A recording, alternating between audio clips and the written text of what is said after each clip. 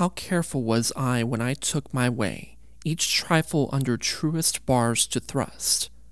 that to my use it might unused stay from hands of falsehood, in sure wards of trust. But thou, to whom my jewels trifles are, most worthy comfort, now my greatest grief, thou, best of dearest, and mine only care, are left the prey of every vulgar thief.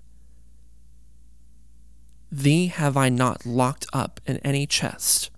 save where thou art not, though I feel thou art, within the gentle closure of my breast, from whence at pleasure thou mayst come and part, and even thence thou wilt be stolen, I fear, for truth proves thievish for a prize so dear.